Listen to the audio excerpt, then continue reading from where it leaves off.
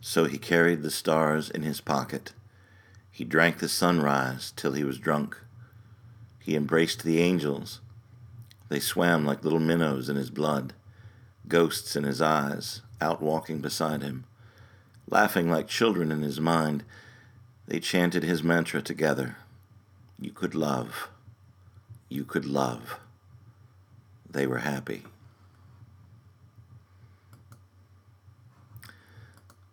Robert Edward Hannibal, June 8th, 1937 to June 24th, 2003. Glenn Travis Campbell, April 22nd, 1936 to August 8th, 2017. A couple of men I'd like to have a few words about.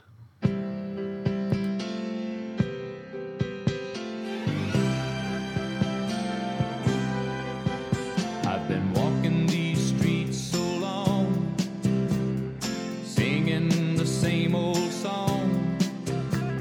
I know every crack in these dirty sidewalks of Broadway,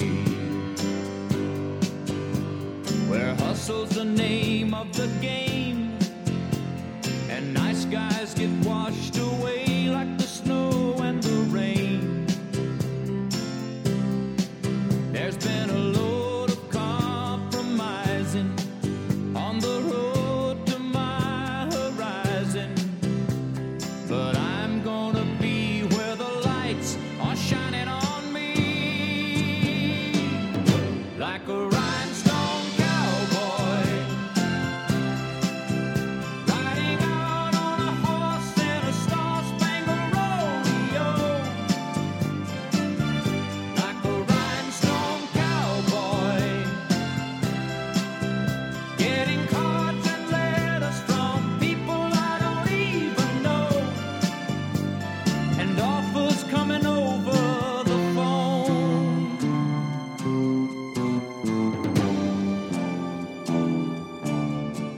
Well, I really don't mind the rain, and a smile can hide all the pain, but you're down when you're riding the train that's taking the long way.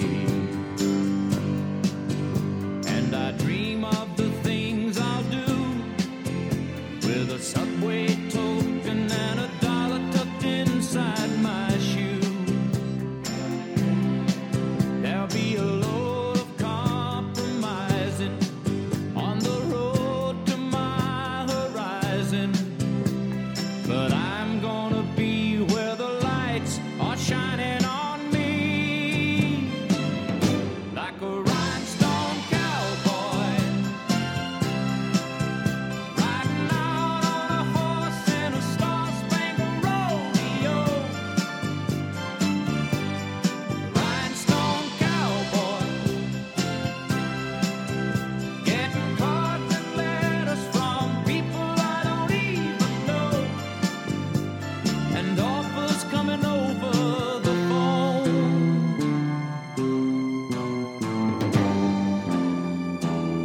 Like a rhinestone cowboy,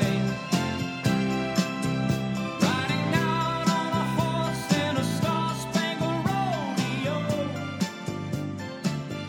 like a rhinestone cowboy. Wichita Lineman was my dad's favorite song. Glenn Campbell he was an icon all through my youth and childhood, really. Of course, he was big on the radio, and I'd hear him everywhere, but often in big rotation in my dad's car, or when we were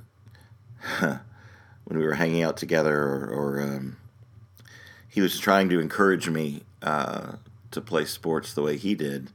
My dad was a played football in college, and wanted me to also be an athlete of some sort, and of course that just wasn't in me to do. Not only then, I have very little interest in it. I just wasn't cut out for it. It just wasn't part of my makeup. But I'm rambling. Glenn Campbell passed away yesterday. Right now it is 8 o'clock in the morning, Wednesday, August the 9th. And I got the news in the middle of the day yesterday, and I don't know why it shook me so badly, other than that was Glenn was probably the first real superstar musician that I was aware of when I was just a boy, you know, in my 6, 7, 8 years old when he was at his heyday. I was gently aware of the Beatles, but my parents weren't big Beatles fans, so there wasn't a lot of that around. And I think some of their later music in the late '60s wasn't approved of in my household and in my neighborhood where I was growing up. My mother was a huge Elvis fan, so of course I knew about Elvis. But Elvis was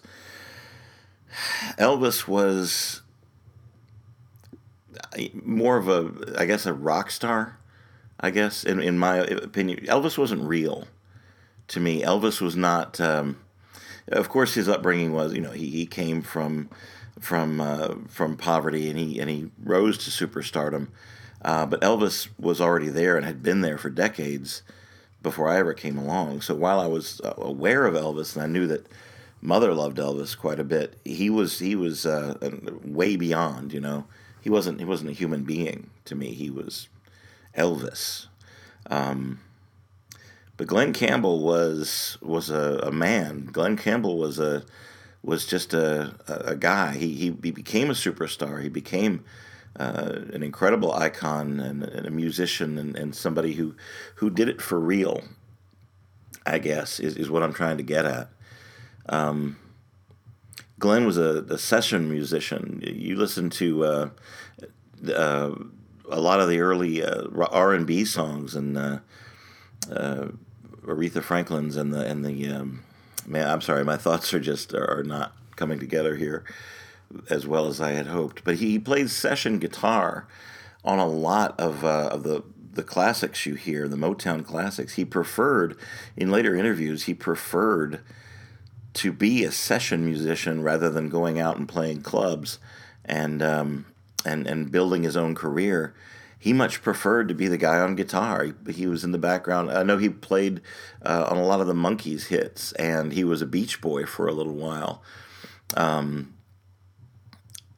he was, background with Elvis in a couple of the songs, and Frank Sinatra and all these big names. He was the guy playing the guitar.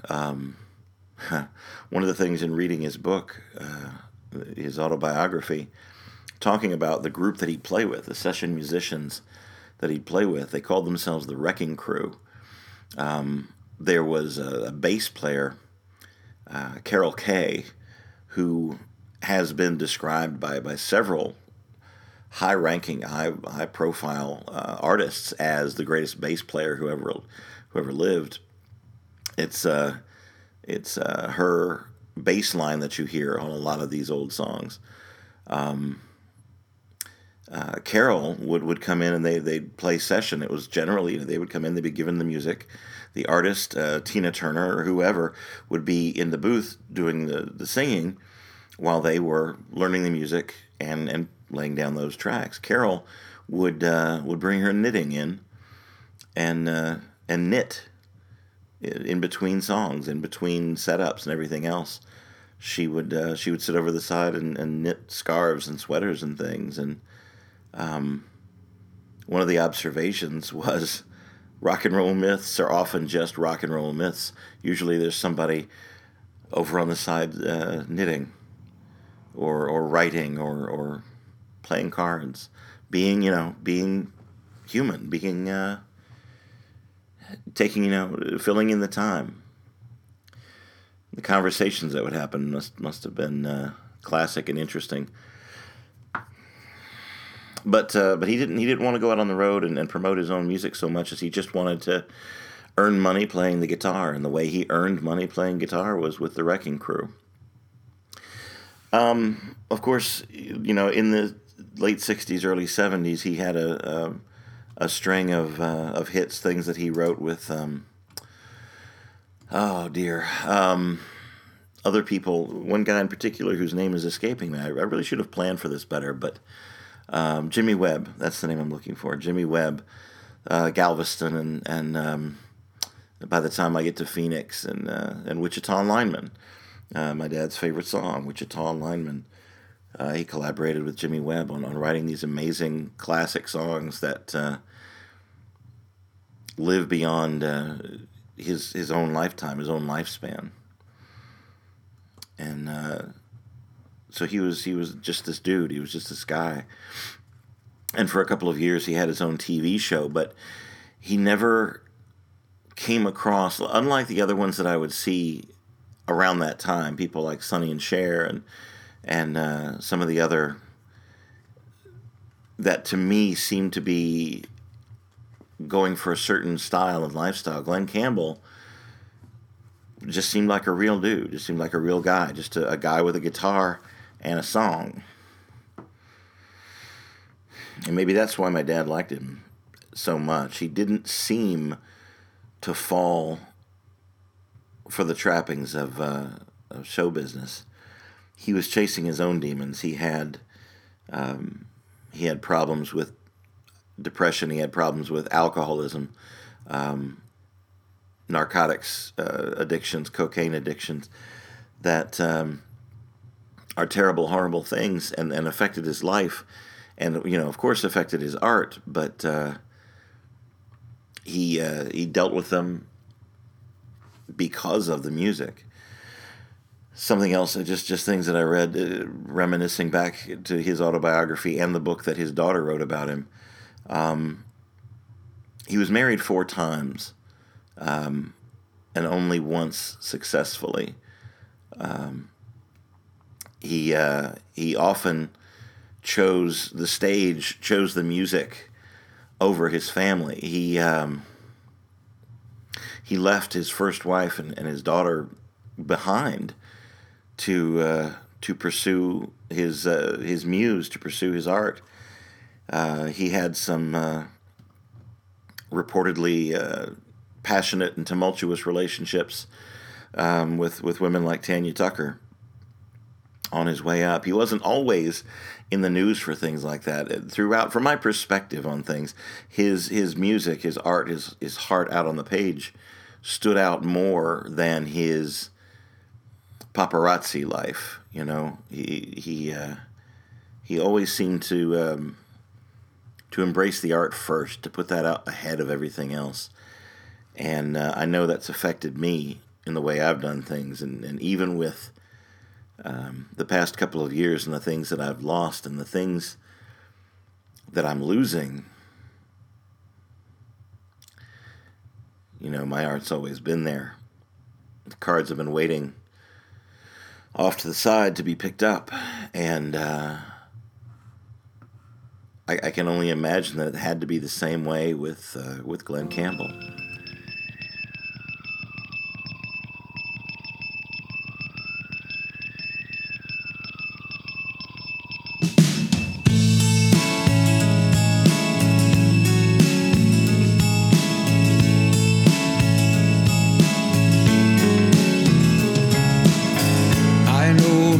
Between life and death for you and me.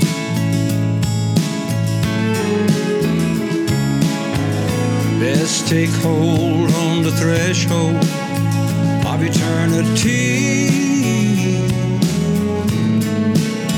and see the ghost on the canvas. People don't see us. Ghost on the canvas. People don't know when they're looking at soul.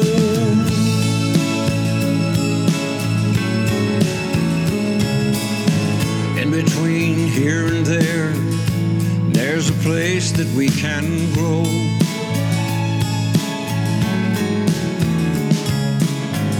Spirits make love in a wheat field with crows.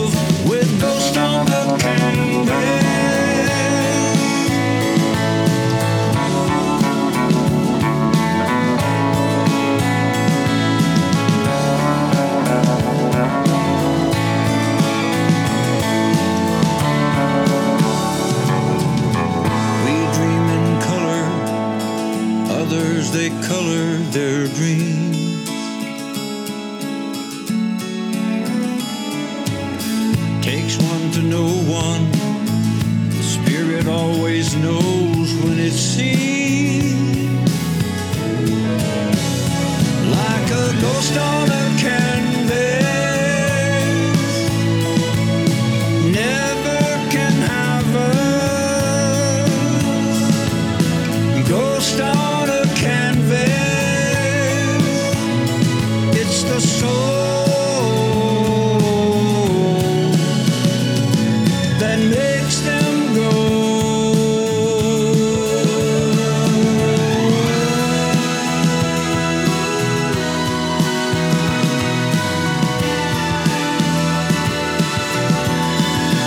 People don't know.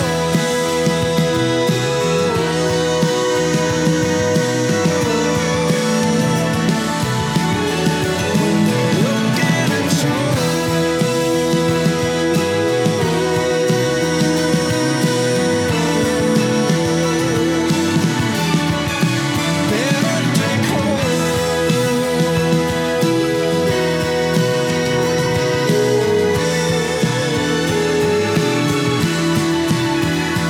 I'm the ghost on the canvas.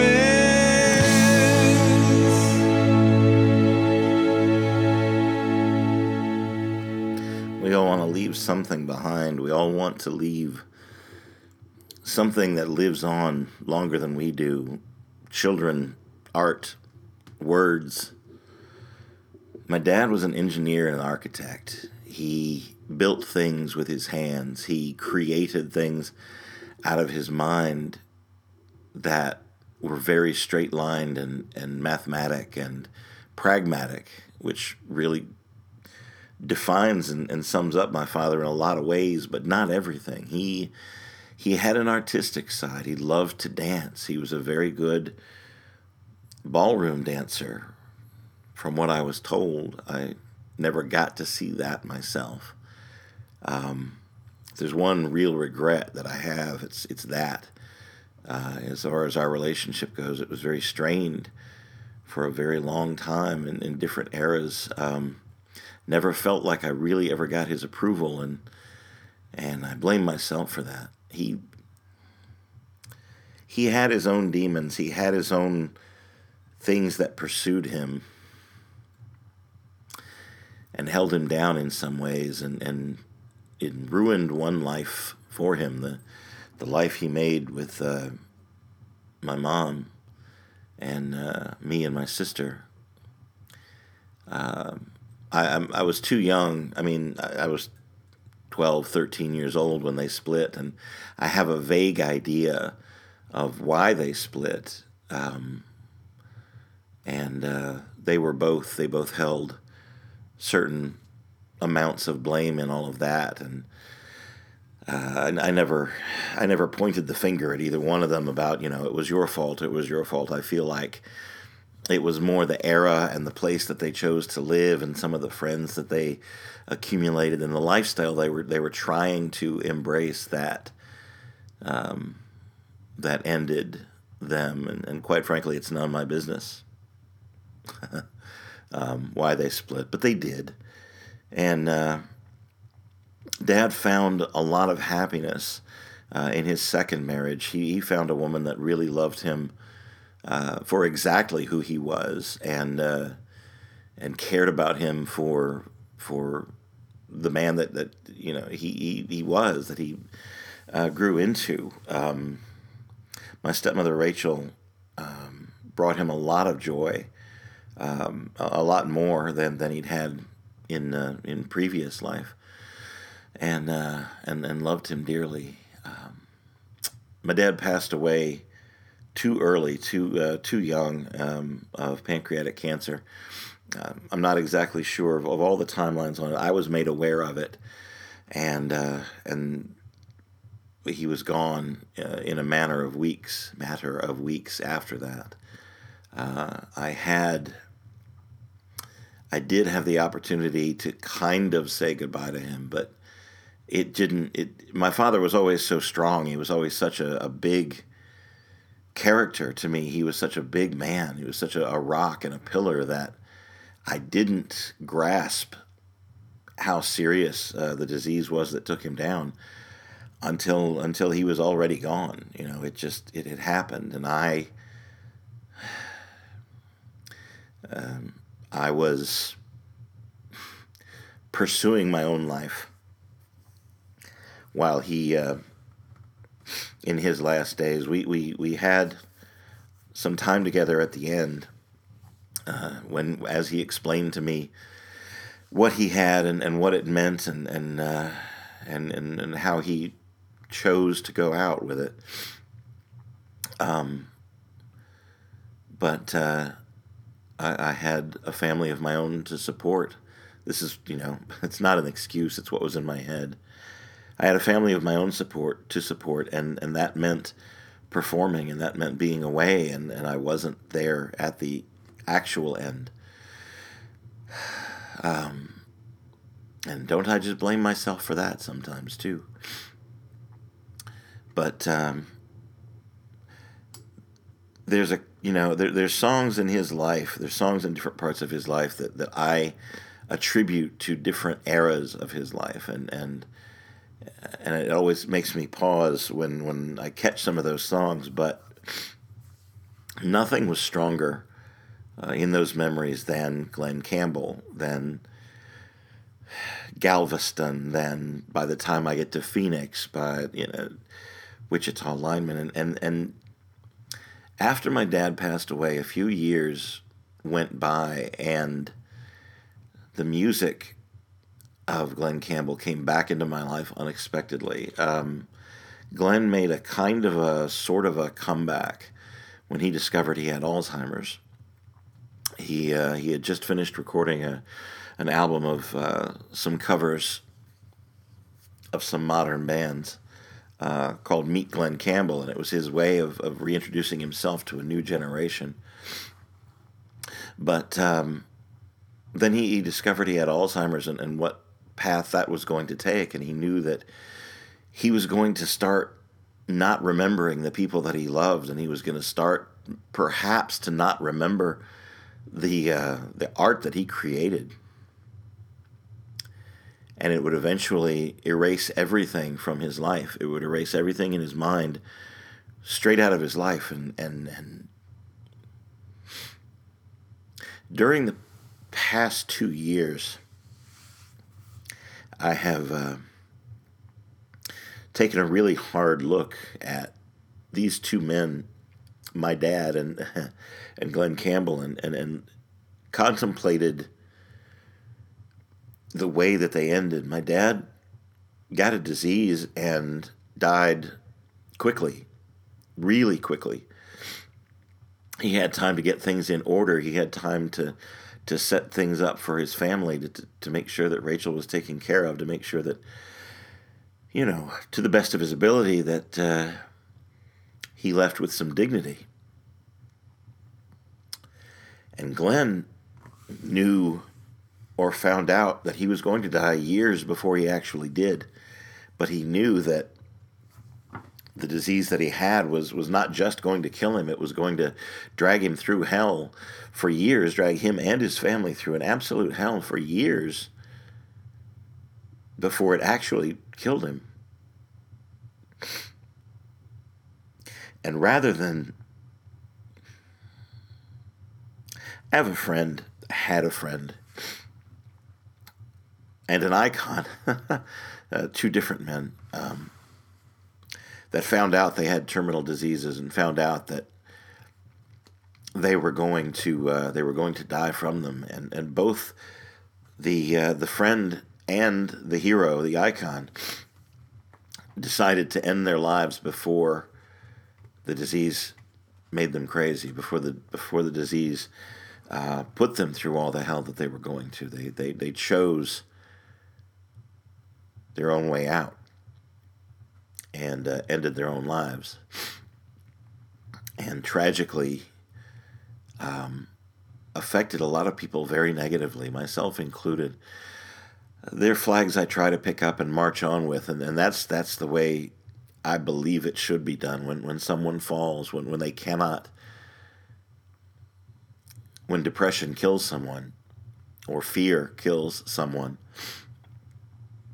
the thing the living do is pick up where they left off and take off with our own abilities, take off with our own gifts, and try to, you keep going. You go for one more day.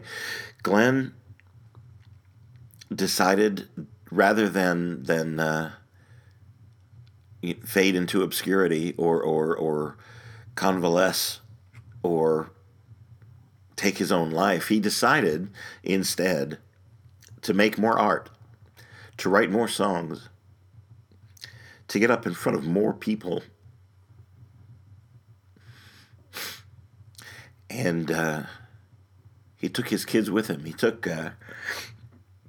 the children he had from I think his third marriage, maybe his second, I don't recall. They became backup musicians in his touring band as he went out, to entertain people, to sing the songs that he created and the new ones that he was making as he went, and put them in front of an audience where they belonged. He didn't.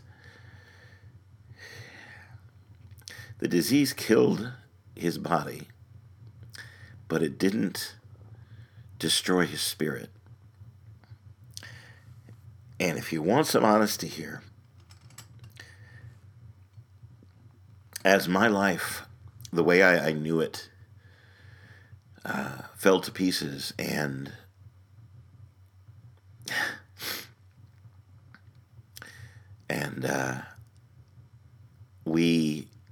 my family fell apart, and I blame myself, and I blame her, and I blame the two of us, and I blame a lot of things. And I came to realize there's no place to really point blame. It happened, and a large part of it was misunderstanding and miscommunication and believing rumors that weren't true, and having too much pride to, I don't want to use the word defend myself, but having too much pride to I don't know. It's a long, complicated story that really probably doesn't belong here, but the point is, I came to that decision myself. I came to the point of, this life is over. This part of what I was and what I built and the partnership that I had as fractured and gone. And I lost a close friend out of several different reasons. A lot that had to do with just having to take care of myself when, from their point of view, I was too needy or too mean or too troubled with the things that were attacking me, with the demons that I was carrying, were too heavy for her to deal with. And so I was made secondary, and I don't play that role very well. So to protect my own heart, to protect my own self, I had to end a friendship that I treasured. And I had to do it brutally, and I had to do it concisely, and big part of that chapter is closing today as well.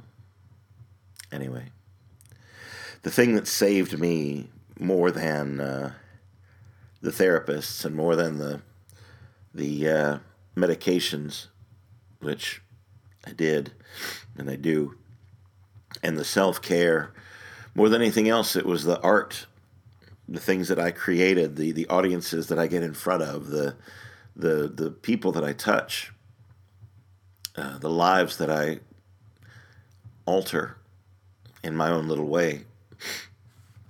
That song, that last song, Ghost on the Canvas, about leaving something behind, about putting part of your soul into every bit of art that you do, leaving not only your biological information in your children, but part of your spirit as well, teaching them, what soul is, and giving them a part of yours.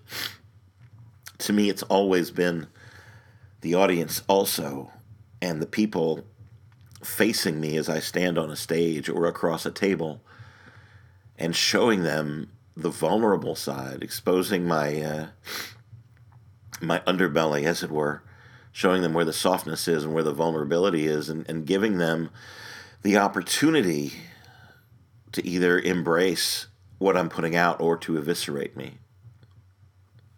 There's an app out that's fairly popular right now, Saharaha or something. I don't know how to pronounce it, but it's basically the opportunity to collect anonymous constructive criticism, is the way they put it, compliments or critiques or whatever. And of course, it's misused and abused by some, and I've had it referred to as a narcissistic circle jerk. But I see it completely differently. In my mind, and the reason that I've used it a bit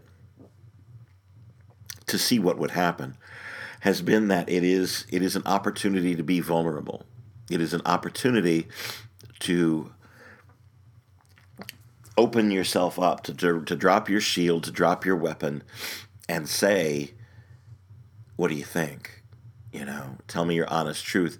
And that opens the door for people to be cruel, and it opens the door for people to be vicious and to hurt, or to try to hurt, or to troll you, or to whatever. But it also gives the opportunity for genuine affection in a society that rejects open displays of genuine affection, that says we have to be hard in the face of the world, in the face of a hard world. But forgive me, but I'm of the opinion that the softer you are, the more vulnerable you allow yourself to be, the closer you get to your own spirit, to your own soul, and the ability to give of that to other people. So I, in mine, opened mine, and I received exactly one really harsh message, one really, really harsh one, and it was true. What they said about me in the harsh critique that I got was absolutely true. I couldn't just say, well, this was just a troll who was trying to hurt my feelings. What they said was a fact, and it basically had to do with I chose performing. I chose this life. I chose my art over my family, and because I was made to be given that choice, I was, you have to make this decision, go this way or go this way, and embrace what you believe or change. And I decided to embrace what I believe, and I followed my art, and it was misunderstood. It was twisted into something that wasn't true. But that's not the point of this. The point of this is I made myself vulnerable, and someone actually called me on the true thing. I left my family behind, and I entered into a very lonely life, a life where I carry loneliness with me. I don't have a partner. I don't have someone waiting when I come home to talk to tell about my journey, to tell about the show that I just did, to say how this was awful and this went wrong. Or like Monday night, the show that I had Monday night was incredible and uplifting and encouraging and beautiful. And, for the, in a tiny venue like Petra's, not tiny, but it's tiny. Okay.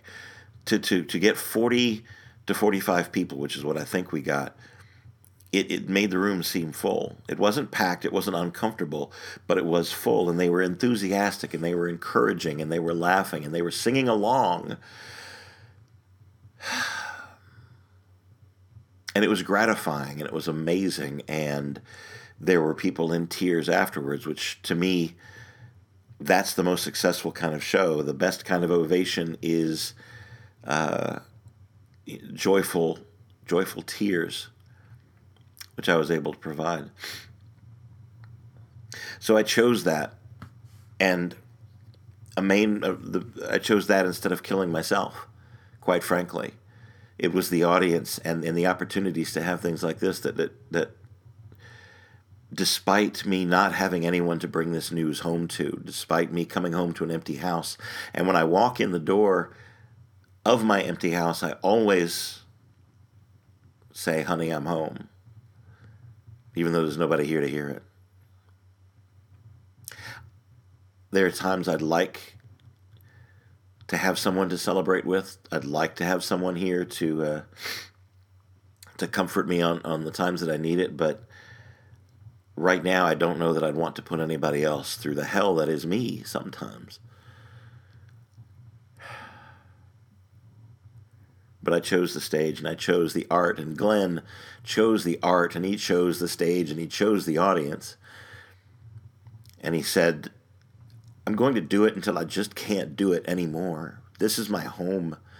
This is what I was made to do. Why would I end it? Why would I stop? Why would I, until I absolutely have to, until I just can't remember anymore.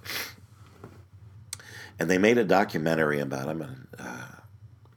It's called I'll Be There. And it follows him on his last tour. And you can see some of the deterioration in his memory as he gets angry at himself on stage because he can't quite remember the next lyric or the next thing. And towards the end, when he doesn't remember which songs he's played, and so occasionally he'll play the same song more than once in a concert. His people have to come out before he comes out and explain to the audience what kind of a mindset he's in. And in those audiences, I imagine there were people who were there because they loved him and because they wanted to see him one more time. And I also imagine there were people there who came to see the freak show. Come see this guy, this once incredible icon who is now dying of a deterioration, of Alzheimer's. And let's see what happens. Let's see the funny part of what happens. And I can see both sides of those things. And while I certainly don't approve of the second one, I can understand. One of the last songs that Glenn wrote, he wrote to his wife, to his fourth and final wife, who he loved dearly and who loved him, but sometimes he couldn't remember her name, and sometimes he couldn't distinguish between her and his oldest daughter. He couldn't remember which was which in his mind for a few moments, and you could see the frustration in the documentary about that. But he wrote a love song, and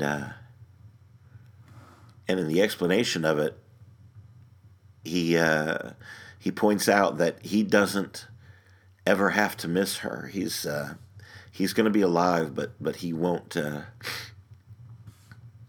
remember, that they were once in love and that it ended. Because one, his romance with his wife never ended, right up to his death, and two, because of the Alzheimer's, he forgot everyone. He forgot how to miss them. He didn't have the pain of a shattered life.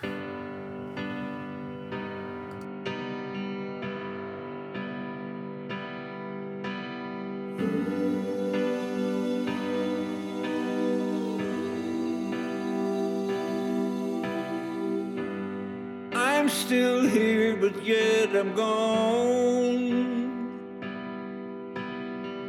I don't play guitar or sing my songs. It never defined who I am. The man that loved you till the end. You're the last person I will love. You're the last place I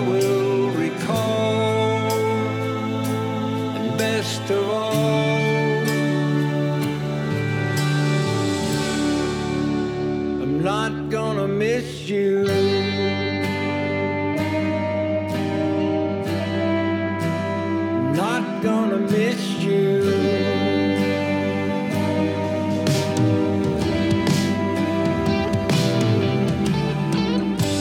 I'm never gonna hold you like I did. I say I love you to the kids. You're never gonna see it in my eyes. It's not gonna hurt me when you cry. I'm never gonna know what you go through. All the things I say or do. All the hurt and all the pain. One thing selfishly remains. I'm not gonna miss you.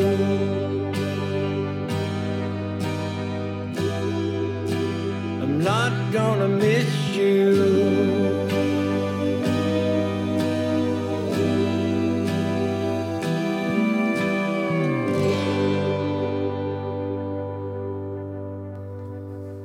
He wrote it out completely to the end.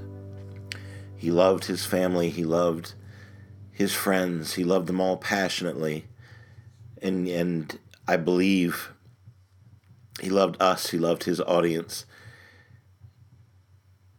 as much or maybe even more than he loved them, because in his life, in his living, and in his choices, he chose us. He chose his art. He chose he picked his ghost and he put it on the canvas, and he gave us things to remember him by. My father, in my lifetime, built 2 houses. I helped him. I assisted him with one of them, and I have memories of being 7 years old and nailing shingles onto the roof. Yeah, that's right. 1972, on a roof with my dad, nailing shingles down, him showing me how to align them exactly the right way, because, like I told you, a straight line thinker, mathematician, engineer, electrical engineer, who things had to be just so. And so he showed me how to craft that particular thing. He was building, that house was in TGK, South Carolina, and it was brand new, TGK, and they had the idea of all the houses being of a Polynesian style, and so that's how he built it. He built a double round Polynesian style house. You'll have to look that up, because I can't quite describe what it is, except that if you're thinking Polynesian style and you think rounded thatched roof style houses, you're not far off.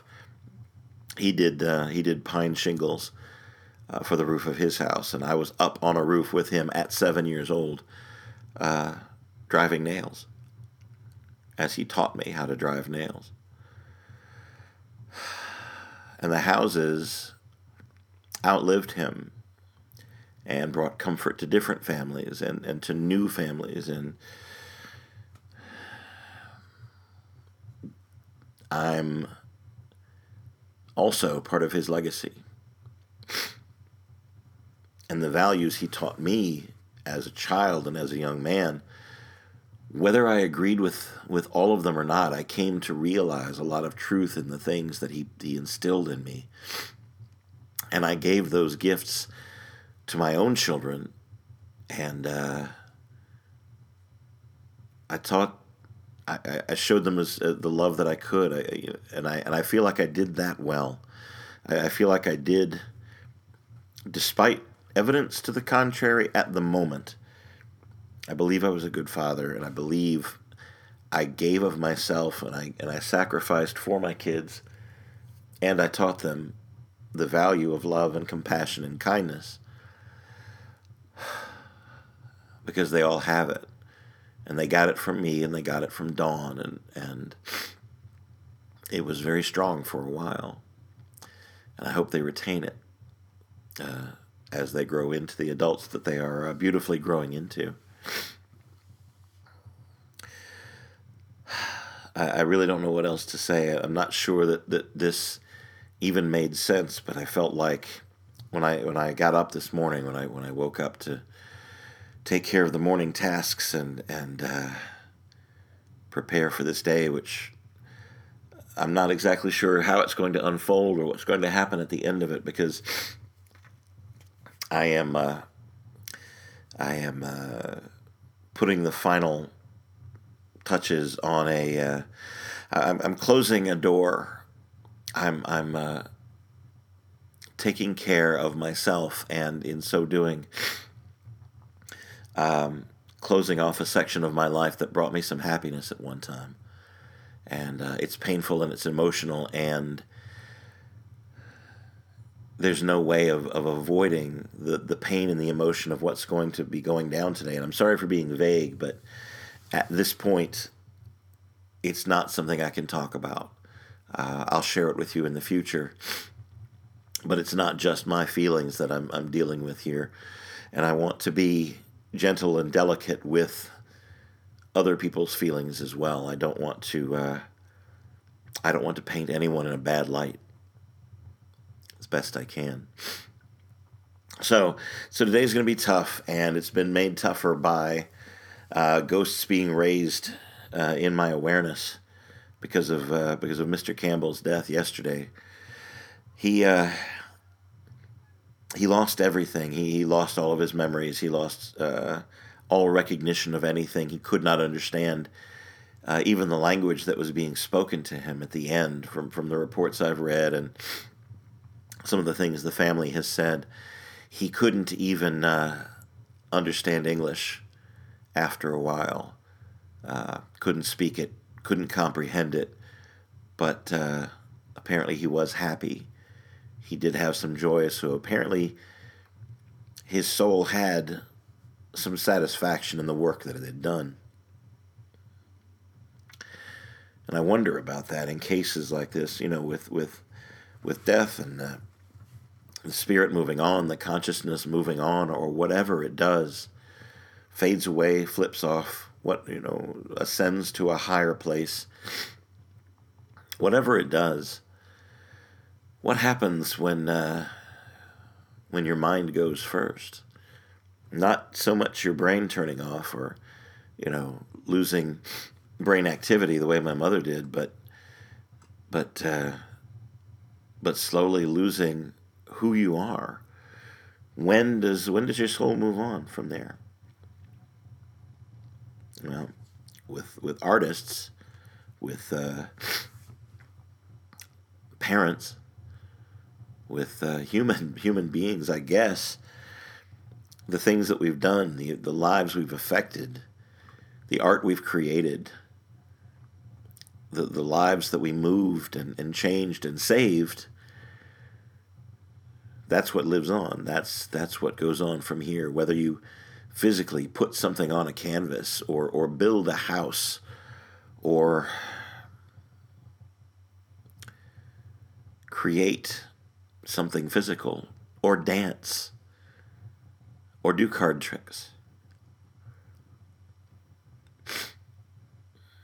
More than anything of those physical things, the feelings that we give to other people, the inspiration, the hope, and the joy that we create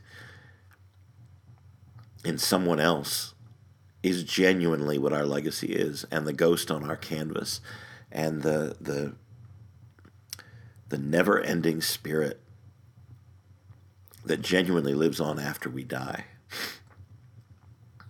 It's this. It's the people that we touch, the people that we talk to, whether we're standing on a stage or sitting across a table or having lunch with someone, sharing a meal, cooking for somebody.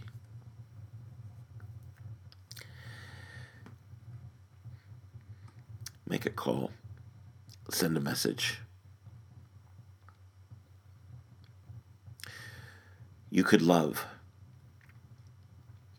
That's the thing. A few words for the dead. They loved, and they left their legacy, and they saved me, and they shaped me. Still got his music, Glenn's music.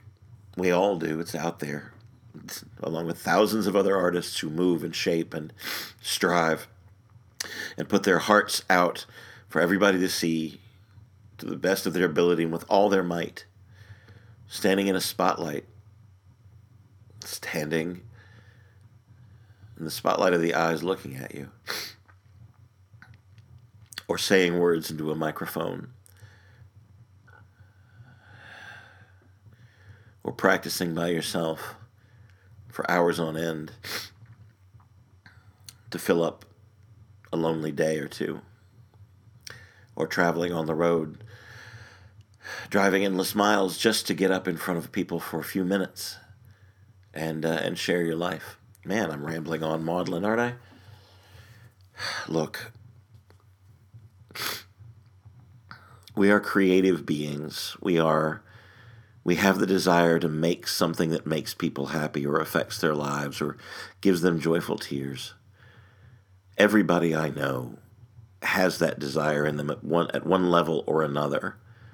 Just to be heard, just to be seen. And I see you. If you're listening here, if you are close enough to me or found me by accident or someone recommended this this little exercise in narcissistic circle jerking that I do, narcissistic masturbation, since it's just me by myself here, maybe, I don't know. All I know is I know there are people who like to listen to my voice, and I know there are people who find the words that I come up with comforting, and so I put them out. I record them, and I put them out in the hopes that it does something for somebody. And it gets these words that are bouncing around in my head out. I guess that's the main thing. I do what I do because I have to do what I do. My dad taught me that. Glenn Campbell taught me that. Two different men. One, and to be quite honest, in some ways, I know the rhinestone cowboy better than I know the engineer, because Dad wasn't a very sharing person as far as his emotions go, as far as his story goes. I don't know it very well. He didn't want to share certain parts of his life or his thoughts or his emotions with me. I know the basics, but I don't know the man. And in some ways that's okay, because he remains the huge mythical pillar of father, that I have. But as I get older, I do wonder about how he felt and how he saw things and what made him cry.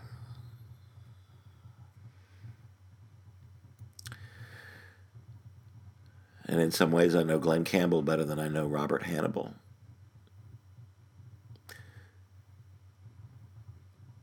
Robert Hannibal taught me how to be kind, how to be a man, how to love people, how to sacrifice, how to think in straight lines sometimes.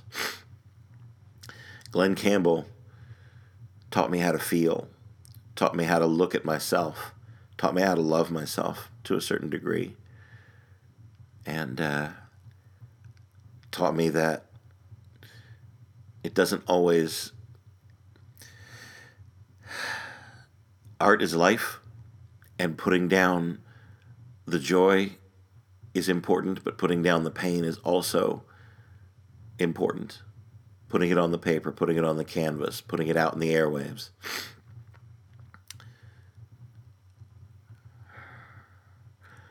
So he was an icon in my life, and I will always associate Glenn Campbell with my father. And I'm carrying on from here, and I'm painting on my canvas, and I'm doing my card tricks. And I'm here as best I can be for people that need me. If you're my friend, I will make time for you as best I can, as limited as time is. And there's sometimes I'm just going to have to take care of myself. And I hope you won't blame me for that, because I have a responsibility to the gift I was given. I encourage you to love somebody today for no good reason.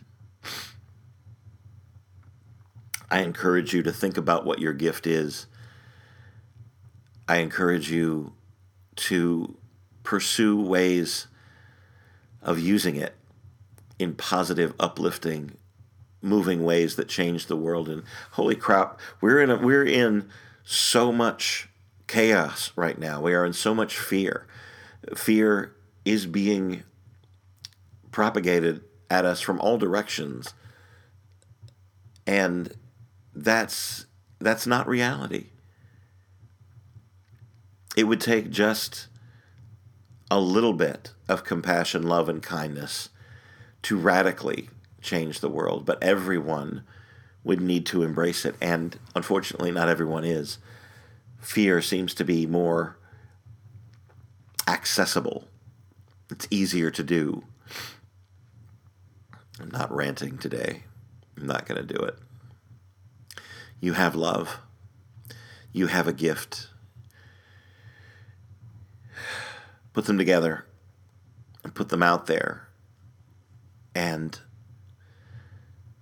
love one another. Reach out to somebody today and genuinely love them. Make a phone call, make a message, make a whatever. Let somebody know. Let me know.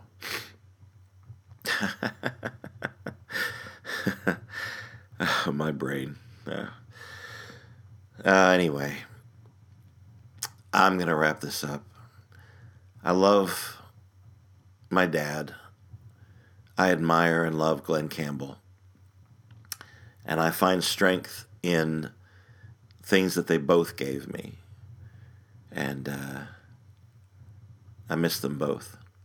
I miss my dad. There's things I'd really like to talk over with him now that I didn't understand were important when I was younger. I'd like to reconnect with my children.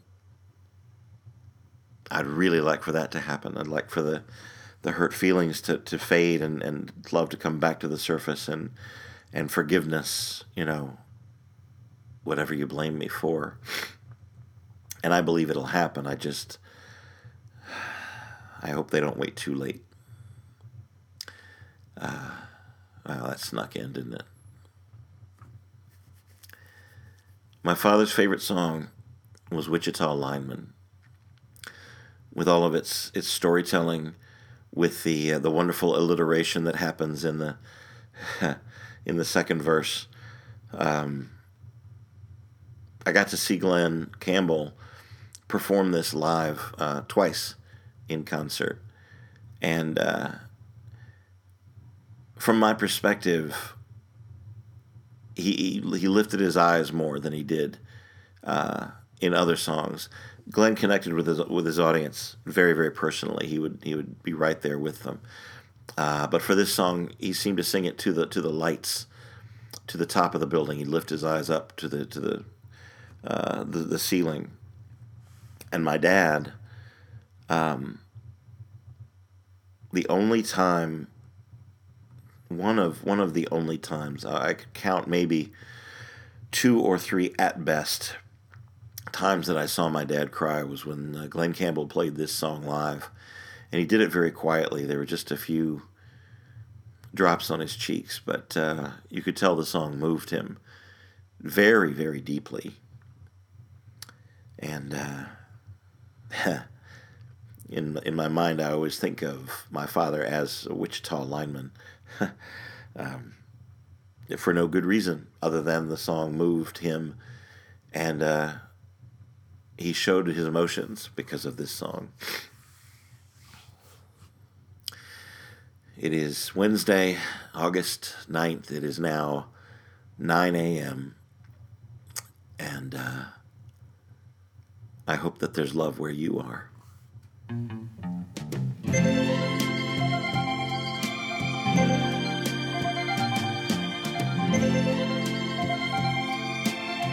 I am a lineman for the county, and I drive the main road, searching in the sun for another overload. I hear you singing in the wire, I can hear you through the whine, and the Wichita lineman is still on the line.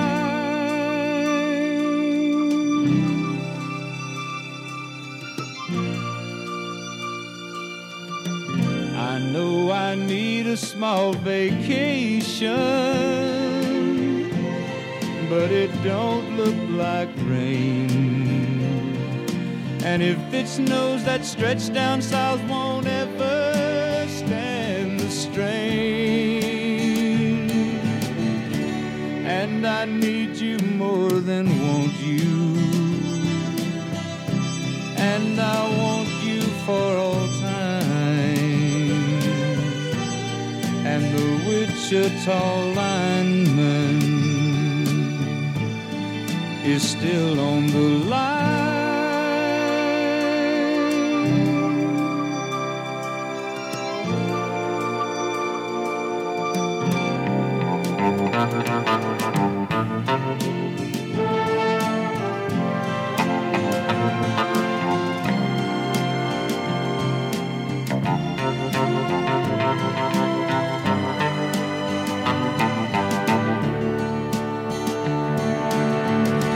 And I need you more than want you,